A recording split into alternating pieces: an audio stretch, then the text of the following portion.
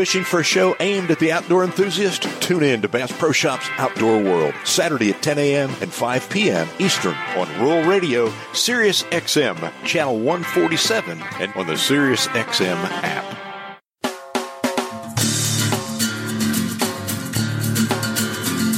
Welcome in to Bass Pro Shops Outdoor World, brought to you by Bass Pro Shops. If you love fishing, hunting, and the great outdoors and want to make it even better, you're in the right place. With host Rob Keck, your adventure starts right here. Good morning and welcome, and thanks for tuning into Bass Pro Shops Outdoor World, brought to you by Bass Pro Shops, where truly your adventure starts right here. I'm Rob Keck, your host, and I hope you're having a wonderful Saturday, social distancing somewhere in the great outdoors. You can head out to the woods or out on the water. Before you do that, you've got to stop on by Bass Pro Shops Cabela's, where you're going to find the latest gear, the very best prices on everything you'll need to put wild game and fish in the freezer this season. Yes, all the tools to process that venison and fish for the table in the freezer, it's all right there. Well, this season is one of preparation. And some of us are going back to those tried and true stands that we've used in years past, and maybe with some limb saws cut out some additional shooting lanes and install some new security straps on those stands, making sure that the hunter safety lines are in place for that first hunt. Well, we're talking hunting on this week's show, and I can tell you I'm excited about it because we're privileged to have our guest, Jim Shockey, who Outdoor Life magazine called the most accomplished big game hunter of the modern era, having taken arguably the most free-range big game species by any living hunter. Outdoor Life went on to say that he is the most influential celebrity in big game hunting today. Well, anyone that has a TV and ever turned on Outdoor Sportsman's Channel, they know what an adventurer, a talented spokesperson, a skilled and passionate hunter and outdoorsman, conservationist, and premier icon for a hunting and shooting heritage that Jim Shockey is. Jim's an award-winning Canadian television producer and host of Jim Shockey's Uncharted, Jim Shockey's Hunting Adventures, and Jim Shockey's The Professionals. He's an outdoor writer. And, in fact, that's where I first met him almost 30 years ago at an Outdoor Writers of America conference where we sat together on a bus, headed out on a field trip. And it was on that trip that I asked Jim if he could find and send me a heavy set of whitetail rattling horns. Those we had here in South Carolina just weren't quite what those Canadian whitetails are like. And a few weeks later, I received them in the mail. I use them to this day. Well, from humble beginnings, here is a down-to-earth family man, a loving husband with wife Louise, a doting father to daughter Eva and son Brandon, a man of conviction, a true leader by example, a powerful force for the future of hunting, and a man who's been recognized by his peers in every leading hunting and conservation organization with their top and most prestigious awards. I could go on, but let's meet hunting's most influential celebrity, my friend, Jim Shockey. Jim, welcome back to Outdoor World. Well, thank you. That's quite an intro. Holy smokes. That was, I don't know if I'll ever be able to live up to all that, but... well, you have. But You're doing it. I appreciate it. Thank you. Well, you're welcome. And, it's so good to have you back on the show. And I think the last time we were together on the air was a live show we did at Dallas Safari Club. And, we talked about hunting with our daughters, and that was very special. We're going to talk about that a little bit later. But, certainly our world has changed in just a very short time. And, I've got to ask, as I've asked so many of our guests over the last couple months, what have you been doing during this period of social distancing and this COVID crisis? I mean, are you still able to film? What are you doing? Well, I've certainly been home for more days in a row than I've ever been for the last 35 years. I've actually never been at home this long, so I've been enjoying the time at home. Obviously, our spring bear season up on Vancouver Island was a total bust. We weren't allowed to take any of our clients out there, so again, that kept me at home. And what I've been doing at home, besides watching the season change for the first time ever, is I wrote a novel. hopefully you'll see that coming out from one of the major publishers here in the next year. So it's all done now, and it's at the agents, and great. And fingers crossed that we're going to get a pro hunting message out in a novel form in the not too distant future. Man, I look forward to that. Wow. You're the first one I've talked to that actually sat down with all this extra time and did something of that magnitude. Look, we've got a lot of questions, a lot of areas to cover. We're going to go ahead and take our first break, and we're going to continue with this and a whole lot more coming right up. And I'm Rob Keck, your host here on Bass Pro Shops Outdoor World. Years ago, sportsmen led the first revolt to save what was left of North America's dwindling wildlife resources, and it took purpose and commitment. This crusade began with Theodore Roosevelt's forming the Boone and Crockett Club in 1887. Since then, sportsmen and women have been at the forefront of every environmental revolution in this country, providing the vision, funding, and manpower to establish and run what has become the most successful system of wildlife management in the history of mankind. Yet to this day, our story remains relatively unknown, especially to those who don't hunt or fish. We must tell this story, but we need to do more than that. We must insist that others who claim to be conservationists but work tirelessly on campaigns to end all hunting honestly examine the evidence and then ask themselves, where would the wildlife they cherish be without sportsmen's dollars and without sportsmen's efforts? Conservation had a beginning, but it has no end. To learn more, visit BooneandCrockettClub.com. And welcome back to Bass Pro Shops Outdoor World. If you've just tuned in, we're visiting with the host of Jim Shockey's Hunting Adventures, Uncharted, and the professionals that air on Outdoor and Sportsman's Channel, the man himself, Jim Shockey. You know, Jim, COVID has touched Canada as well as the U.S. and, of course, literally worldwide. And, you know, as we know, and you just mentioned in that first segment, no spring bear hunting this year for so many of the outfitters. And, you know, the border has remained closed to U.S. hunters. What kind of an impact has this closure had on outfitters that guide spring bear hunters? Well, I mean, think about it. You're lost your income for the year. Now, you know, part of the problem with every outfitter is we start spending all the money that we have for the next season, the day the last season is over. So a year ago, when the season was over, every outfitter started spending money for the new season. You don't spend money for the season that's over. You know, so all your marketing, all your phone bills, your heating, lighting, your wages for any of your employees that may be on salary, these are all expenses that we start incurring for the new season last year, for this spring that just passed. Mm-hmm. We've been spending money for 10 months before the season was supposed to start. So that is very difficult for the clients to understand, because obviously they didn't get to go hunting. Yeah. And, the outfitter, they're in a hard place because they don't have the money to give back. They might have saved some and any profits they can give back, mm-hmm. or that they would have made.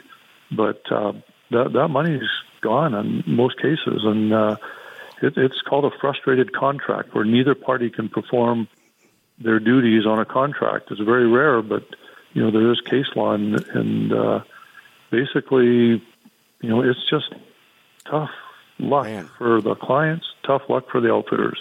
The world is. We're all going through this right now. The world's turning over. Yep. No, it is.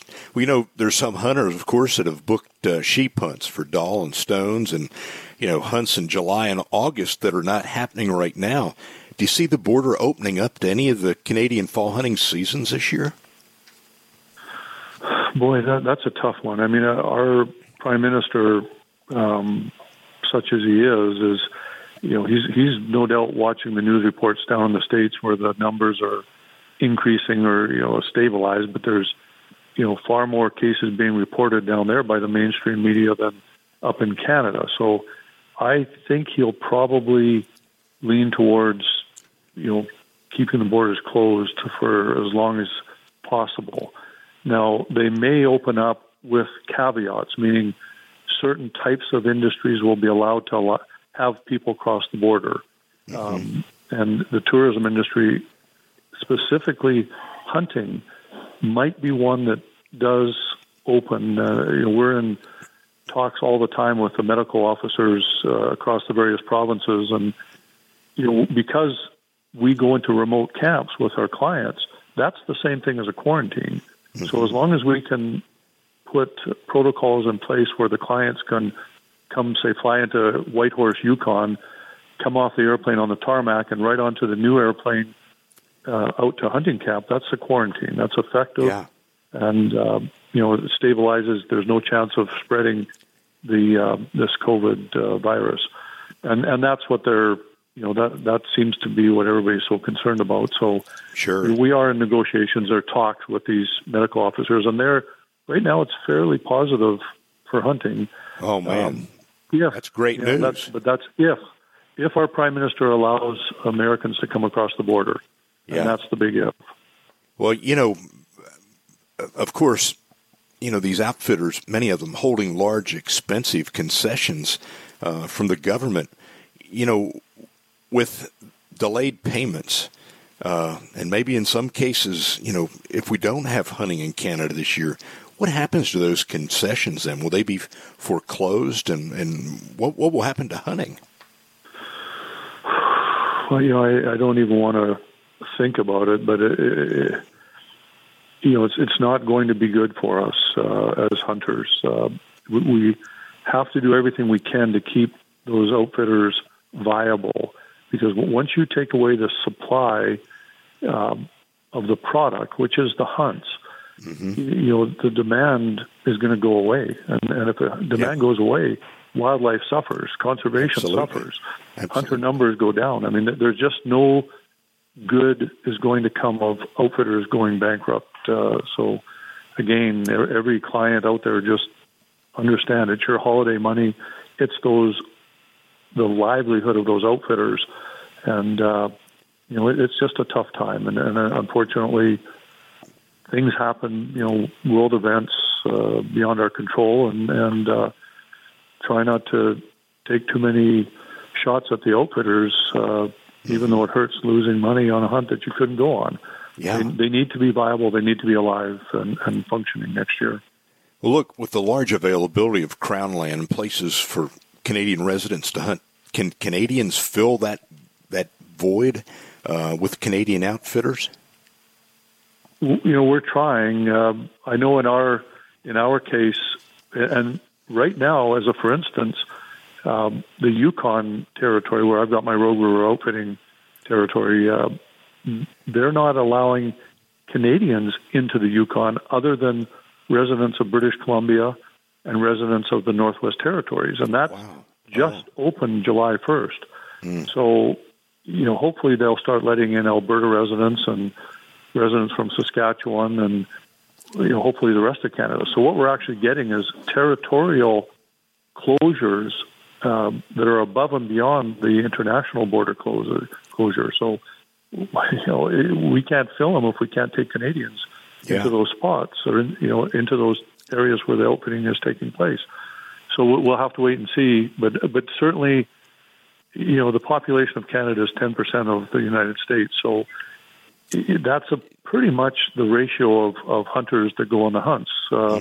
We book 90% to American hunters and 10% to Canadian hunters, and that's historically been, provable for years. So it's very difficult to pick up that balance within Canada. I don't really see it happening as much as we might try. Yeah. Well, we're just going to pray for good things to happen here, that it's going to open. That's going to take us to our next break. And, folks, when we return, we're going to continue our conversation with Jim. This and a whole lot more coming right up. And I'm Rob Kent, your host here on Bass Pro Shops Outdoor World. Thanks for joining us, and we will be right back. Embrace the rustic elegance of a bygone era at Big Cedar Lodge. Located 10 miles south of Branson, Missouri, Big Cedar Lodge is a masterpiece that brings together natural beauty and contemporary luxury. Visitors are invited to explore and experience some of the most popular amenities here. At Big Cedar Lodge, you'll find casual dining options in an unparalleled atmosphere, with signature dishes and local favorites highlighting classic menu items. take in spectacular views at Devil's Pool, live entertainment at the Buzzard Bar, or relax at Truman Coffee and Cafe, all surrounded by the natural ambiance of the Ozark Mountains. One of the newest additions to the property is Cedar Creek Spa. This 18,000-square-foot world-class spa is a private oasis with soothing pools, fireplaces, and a full-service salon. In addition to the complete spa experience, there are private suites available. All of these features make Big Cedar an ideal destination for weddings, corporate gatherings, and more. Families have been visiting Big Cedar Lodge for generations, looking to experience what many call a little piece of heaven on earth. To learn more, visit BigCedar.com or call 1-800-BC-LODGE. And welcome back to Bass Pro Shops Outdoor World. Thanks for joining us. If you've just tuned in, we're having a really enlightening and a deep conversation with the most influential celebrity of big game hunting, my good friend Jim Shockey. You know, Jim, we've got listeners that, are making plans to attend a number of wildlife conservation conventions in 2021. One of the first that generally happens, Dallas Safari Club's convention in January, and that show has now moved to mid-February. There's questions about January SHOT Show and other conventions actually taking place. And I want to think positive and that we're going to be able to deal with this. But, what happens to these outfitters and the business people if they can't travel to those major events to book hunts and to line up their business for the coming year? What would happen there? Well, once you start compounding the effects of all these closures, you get an exponential curve happening. Yes, most of us can tolerate and handle a 1 month, no income, nothing happening. 2 months if you have to, 3 months where, people's revenues, their livelihoods are being impacted negatively. And the longer that goes on, the longer it's going to take us to recover from that within our hunting industry and certainly in every other industry. Those spin-off effects and the trickle-down effects that, maybe it doesn't affect you. You've got a grocery store and everybody's working, but, the outfitters aren't making money. They're not paying their guides. The guides aren't going to go buy food and gas and cars and houses and, do renovations.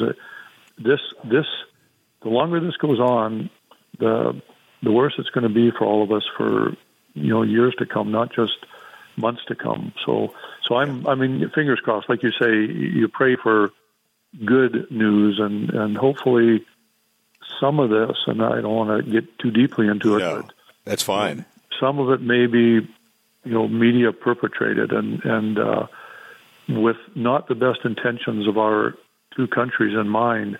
They may be, forcing upon us an agenda and an ideology that most of us are not prepared to accept. And it's when you have control of the popular press, you have control of the messaging. And so I don't know. I honestly don't know who to believe anymore on this stuff. I know 100 people that have had COVID and they're all fine. Yeah. It was no big deal. And so, okay, well, there's 100 people, but that said, I also know 2 people that were badly affected by it. And so but I know people that are affected by malaria and have Lyme's disease and got in a car accident. All these, the flu, pneumonia. I had a brother-in-law that had it. He just about died from pneumonia. It had nothing to do with COVID. That, when you're alive, you're going to catch something eventually, and none of us have figured out how to avoid that in the long run. So, So I don't know. Rob, I don't know. We don't. I hope for good news. Well, I do too. And one last thing on this, we're going to move on to different area. Conservation is suffering right now, and if this continues, it's going to suffer even more. And anyway, Jim, I want to talk about your family.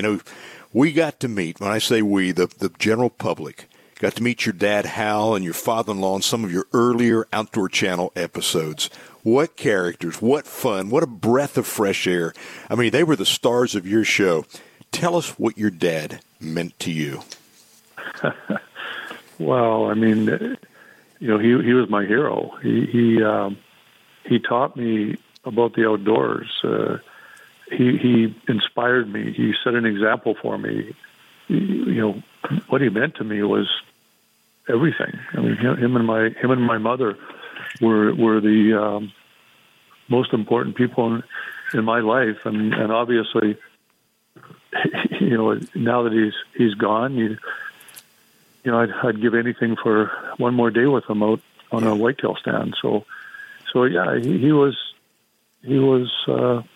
my guiding light, for at least on Earth, and I miss him. They truly were. Him and Len, my father-in-law, were the stars of the show. They made the show.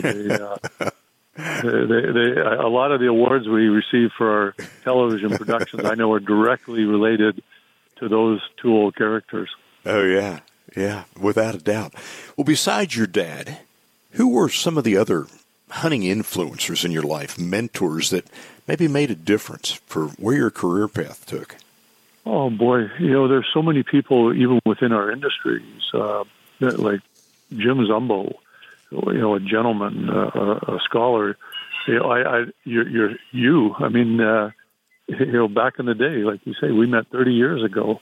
There's Judd Cooney, tough hunter, and just an inspiration for me. There's so many, and then there's people that I've worked with in the outfitting industry. Wojo, my right hand man, Ryan Leaf.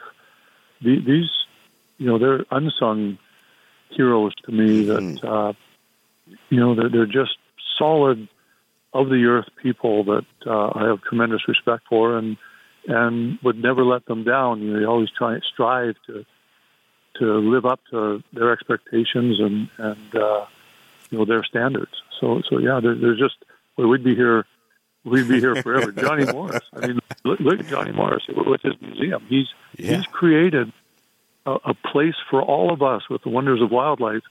It's I don't know how do you. It's the place that we can go, and everybody in the world will know that hunting and conservation, fishermen, are vital to the future of wildlife and under the water or on the land, in the air, in North America. I mean, tell me, he's walked the walk.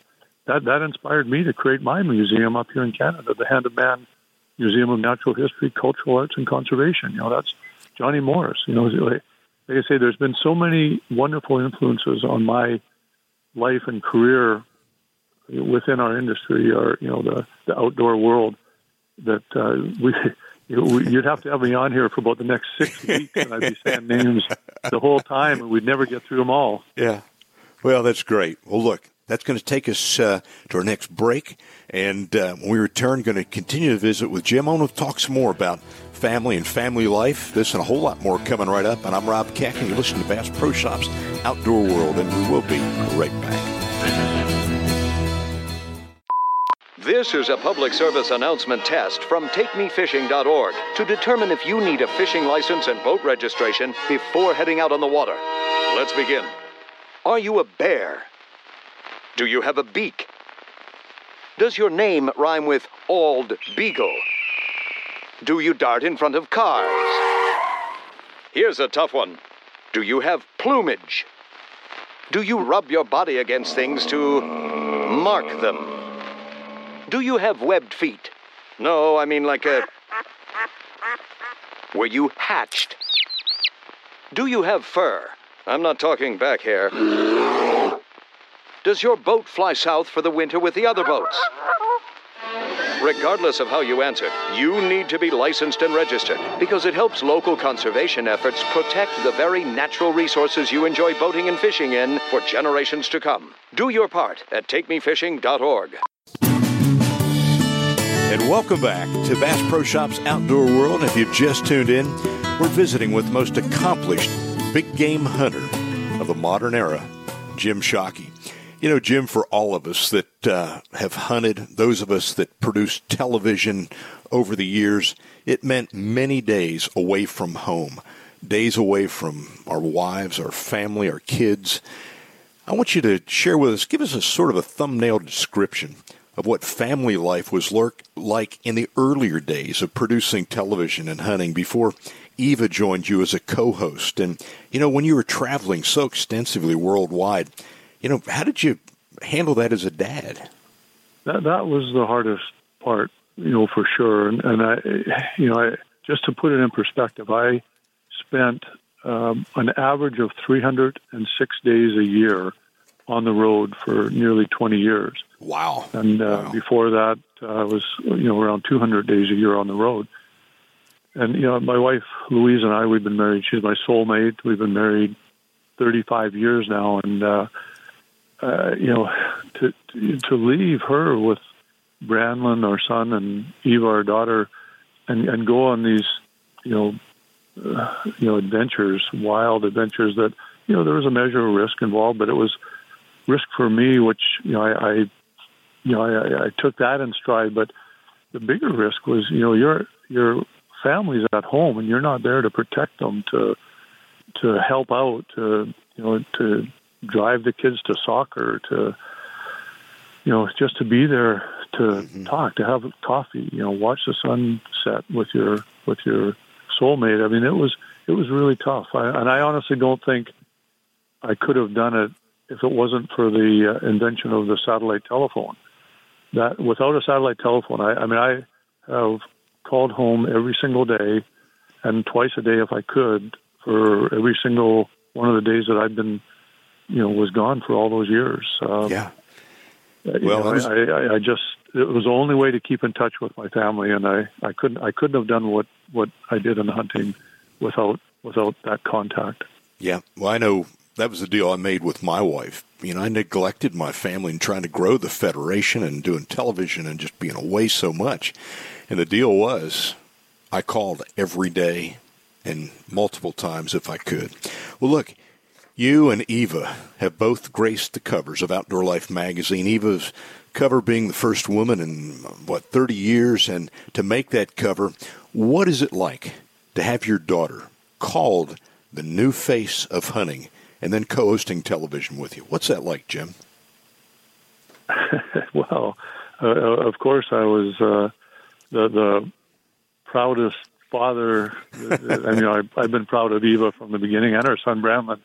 They're fabulous, children that have always lived up to, my hopes and dreams for them. And to see, she was actually it was actually the cover of Field and Stream. Or Field and Stream, I'm sorry, yeah. I was on the cover of Outdoor Life. She was only the second woman. The Queen of England was the only other woman ever to be on the cover of Field and Stream magazine before Eva. Yeah. So it was quite a big deal, and yeah. Like I say, pride. I know your buttons had to be busting off your britches on that one. Well, tell us about Branlin's role in hunting and entertainment business. We hear a lot about Eva. Branlin's many times been in the background, but I know he's been key to your hunting and your entertainment business. Tell us about him. Yeah, our son Branlin, he was a hunter as a youngster. He loved it. He came with me on hunts and did. He just was a tough little guy that loved being out there. And then when he was 16, he came to me and said, "Dad, if I continue in the hunting, I will always be in your shadow. Everyone will say that whatever I accomplished was because of you." And he said, "So I can't, I have to make a decision here. And I want to stay in this industry because the people are so wonderful, but I'm going to pick a different side of it that, I won't be in your shadow." And he went into the production side.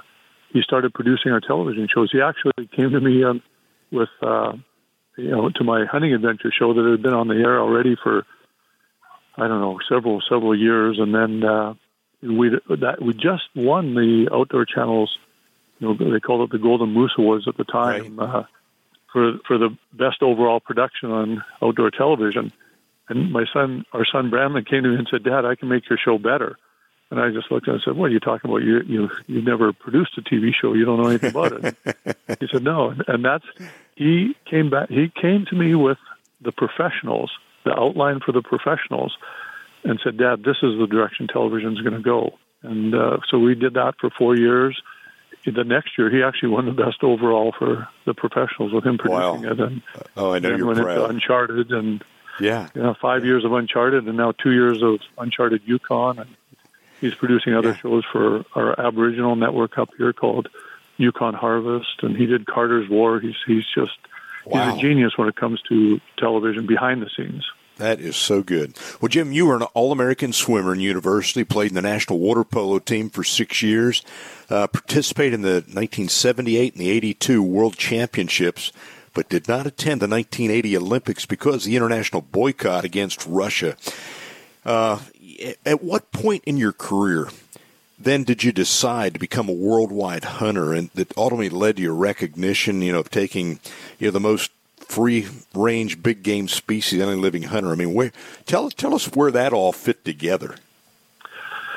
Well, the sports, you have to be a little bit obsessive to work and train and compete at an international level. Every athlete is. When everyone else is partying, you're training, and so I had a good background in that regard.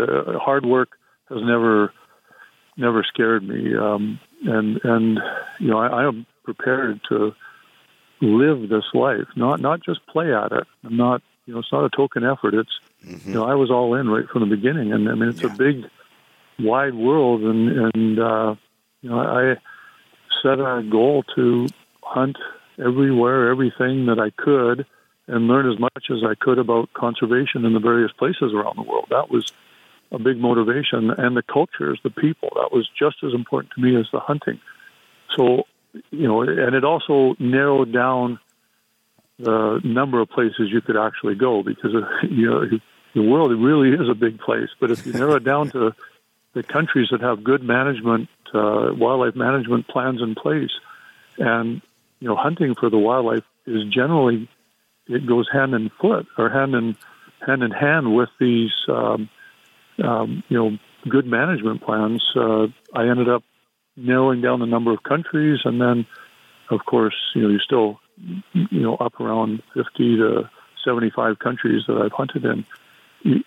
But it's a lot better than trying to go to 200 and whatever 70 countries are around the world. So it was really a matter of, I loved hunting. You get one life. I always felt if you're going to live that one life, why not do what you love doing, and never have any regrets when the day that life is over comes. So I lived it. I just went hunting and stayed hunting for really since I got out of university.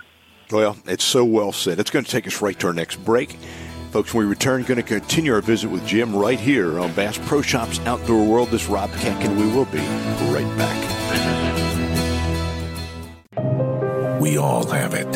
Whether it was passed down from our fathers or grandfathers, we knew it was there, inside us. That need, that longing to walk among the wild. But it's more than just our love of the outdoors that keeps us coming back. It's knowing we serve a purpose, to give more than we take. That we're here to carry on a legacy and become stewards of our wildlife. This place embodies that legacy, with over 1.5 miles of walkable trails and 35,000 live fish, mammals, reptiles, amphibians, and birds to teach and inspire. Stop and you'll feel it. Listen and you'll hear it. Asking you to share the wonder.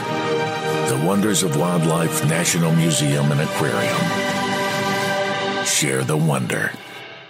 And welcome back, and thanks for tuning in to Bass Pro Shops Outdoor World. And if you've just tuned in, we're having a wonderful visit with award-winning television host Jim Shockey. Jim, you've been recognized with many outstanding awards and recognition from the leading conservation organizations, the hunting organizations, the entire conservation community and beyond. Awards like Outdoor Sportsman Award, the Weatherby Hunting and Conservation Award, the Conklin Award, so many more. Is there one that sticks out, maybe one that means more to you than any other? Well, I appreciate the awards. I truly do. The recognition is wonderful. And, sure, it feels good, but it's not. I've never done what I've done to seek out those awards. So I honestly can't say that any one of them stands out as being more important than the other, because they're all wonderful awards given out to people that are the people that choose feel are worthy of that, and so they're all equally important. I mean, the Weatherby Award certainly is a big one in our industry, but so is the Conklin Award, the International Hunter Award. All these ones are, and Dallas has their awards, and the Wild Sheep Society. Your Turkey Federation, I'm sure, over the years had awards. They're wonderful, but none of them stand out as being more important than any of the others. I'm far more proud of the fact that I'm happily married with 2 wonderful children and 4 wonderful grandchildren. That's important. That stands out for me. Amen, brother. Family is so much more important than recognition. Well, that is so well said and just deeply felt. Well, certainly, over those years, there's been many challenges in accomplishing, what you set out to do in the hunting world. So I've got to ask, and I know it's on the mind of a lot of people, of all those many, many different big game animals that you pursued, which one gave you the biggest challenge? And what was that challenge? Boy, oh boy. I'm going back over decades now in my brain. There are different challenges for different reasons. I remember being on my first sheep hunt, my first backpack sheep hunt up in the Yukon for Dall sheep. It was, at the time, I think it was $5,000 for a Dall sheep hunt, and that took every penny we had. I mean, it was a big risk, and it was about day 6. I was beat up, tired, cold, wet, hungry. The outfitter at that time basically gave us a handful of granola and said, "See you in 10 days." And the hunt was a 14-day hunt. I was ready to quit. Yeah, and we saw a legal ram, and my guide Rod Collins at that time, toughest guide I've ever been with. He said, "Well, we can go shoot that. It's a legal ram. It's day 6. We're tired, hungry, cold, all these things." And he said, "Then you're going to look at that ram for the rest of your life, and you're going to know that it's not what you came up here to hunt. That's not what you dreamed about. It's a legal ram, but it's young, and it's why would you want to kill that? Why don't we just keep going?" And I had to face, some music right then, and I had to decide, well, am I tough enough to keep going? Can I do this? And I made the decision to not go after that ram. And I think it was on day 12, we found an absolute giant that I still to this day look at with pride, and the knowledge that I didn't quit, that was a turning point in my hunting career, where I realized that you can accomplish a lot more than you think you can. We all tend to think discomfort is actually danger. It's not. It's you just turn your brain off to the discomfort and you can keep going. And I realized at that point that, boy, what is my limit? Maybe this isn't it. So what could it be? And that was a turning point in my hunting career for sure. Yeah, I know that feeling. I remember on day 7 of my Dall sheep hunt, I had those very same thoughts. Well, look, traveling to lands where language, government, hostile environments, possibly even the terrain and weather posed huge challenges to your hunt. What was the biggest challenge you encountered looking across that spectrum that I just mentioned? What was that biggest challenge? Well, I mean, there's so many. I mean, in every hunt, I hunted top to bottom, side to side in Iran several times, in Pakistan and Tajikistan, Liberia, Central African Republic, and Chad, Somalia. They all had challenges. I mean, Somalia, we had to use subsonic rounds because we didn't want to be pinpointed by the bad guys. Wow! And we certainly, I left my cowboy hat at home on that trip. Then in where was it? Ethiopia, on the smuggling line between Somalia and Sudan, the Mercy tribe. We came across a gang of about 6 or 7 of them and had a close encounter of the unfriendly kind. The little leader pulled my sunglasses off and put them on his head, and you either then become a victim, and it would escalate. He would, what's next? Everything. He's going to take everything, and your life is valueless there. So I snapped his gree necklace off and said, "Okay, we'll do a trade." And they're all armed with AK-47s. Obviously, myself and my PH, we're armed. And it's, that's a challenge because you have to face down your fears. You cannot be afraid. So it's a challenge because it's a dangerous situation. In the end, it comes down to, look, someone's going to die, and one of us is going to get hurt really badly, but we don't know who that's going to be. So are you willing to risk that? You're going to hurt no matter what, and you might die. So it was a tense situation for about 30 seconds, and then it became okay. We're two predators meeting at a water hole. Let's just choose to not duke it out and move on. And so there's a challenge, and you're faced with that constantly in situations where you're not in control. Like you say, it can be government, it can be civil strife, it can be animals charging you. I've lost many friends, to animals. So all of those are challenges. Weather. I mean, up in the Karakoram Highway, the landslides up in the Himalayas. Look, it's going to take us to our next break. Folks, we return, going to continue here with Jim in our final segment. You're listening to Bass Pro Shops Outdoor World. This is Rob Keck, and we will be right back. SiriusXM's Rural Radio is your guide to the agricultural markets, where expert analysts and traders join our discussion live. Your information. Open up the farm and the challenges we face. You can learn how to do it for yourself. Rural Radio, your gateway to the rural lifestyle. The latest information about hunting, fishing, and more. Rural Radio is the leader in Western sports. We talk about the latest in Western sports, professional rodeo, bull riding. SiriusXM's Rural Radio. 147. Or listen on your phone when you get out of your car with the SiriusXM app.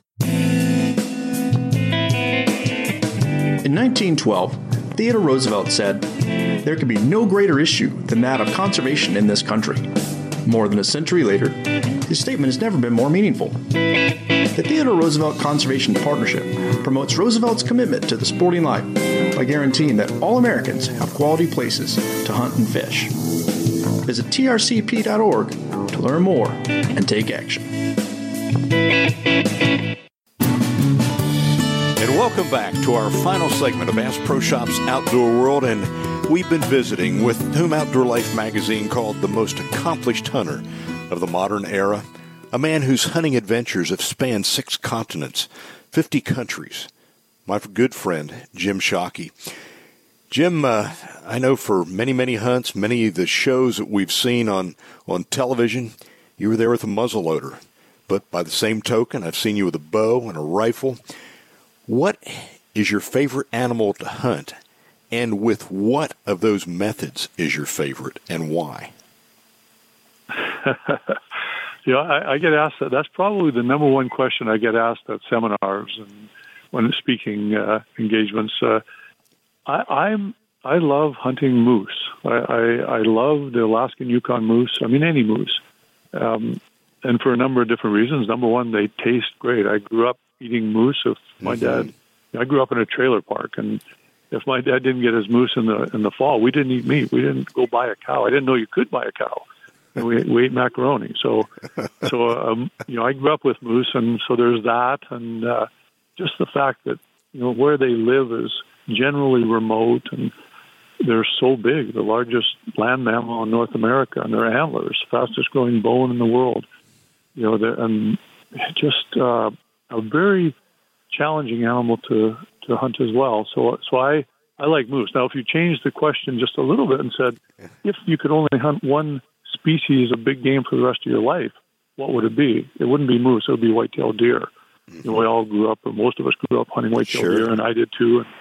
And so I couldn't imagine not hunting white-tailed deer, you know, for the rest of my life. And I sure can imagine, you know, not trying to drag a quarter of a moose, you know, 200 yards down to the Argo. You know, those days are numbered for me, how many more years I can do that. So, but white-tailed deer you can hunt forever. Well, what would it be with? Would it be with a bow, muzzleloader, rifle, spear? Well, you know, I've honestly only ever taken one moose with a rifle in my life, and that was last fall. It was with a Christensen Arms 300 PRC Hornady bullets, and it was fun. I mean, I'd never hunted with a rifle before. You know, hunting is fun. It doesn't matter what you're using, but the challenge, you can increase the challenge for sure. You know, so that was the first moose I'd ever shot with a rifle. Well, North American moose, because I've shot them over in Asia with a rifle, but here in North America, that was the first time. And you know, I've shot many moose with muzzleloader. That's been my sort of firearm of choice over the years. Well, it's your Tony signature. Knight invented it. Yeah, bet. Yeah, that was back in the 80s. And then, you know, bow and arrow is the ultimate hunt of all. So I'd love it to be bow and arrow with my muzzleloader as a backup and my rifle as a backup to my muzzleloader. How about that? All three. Yeah.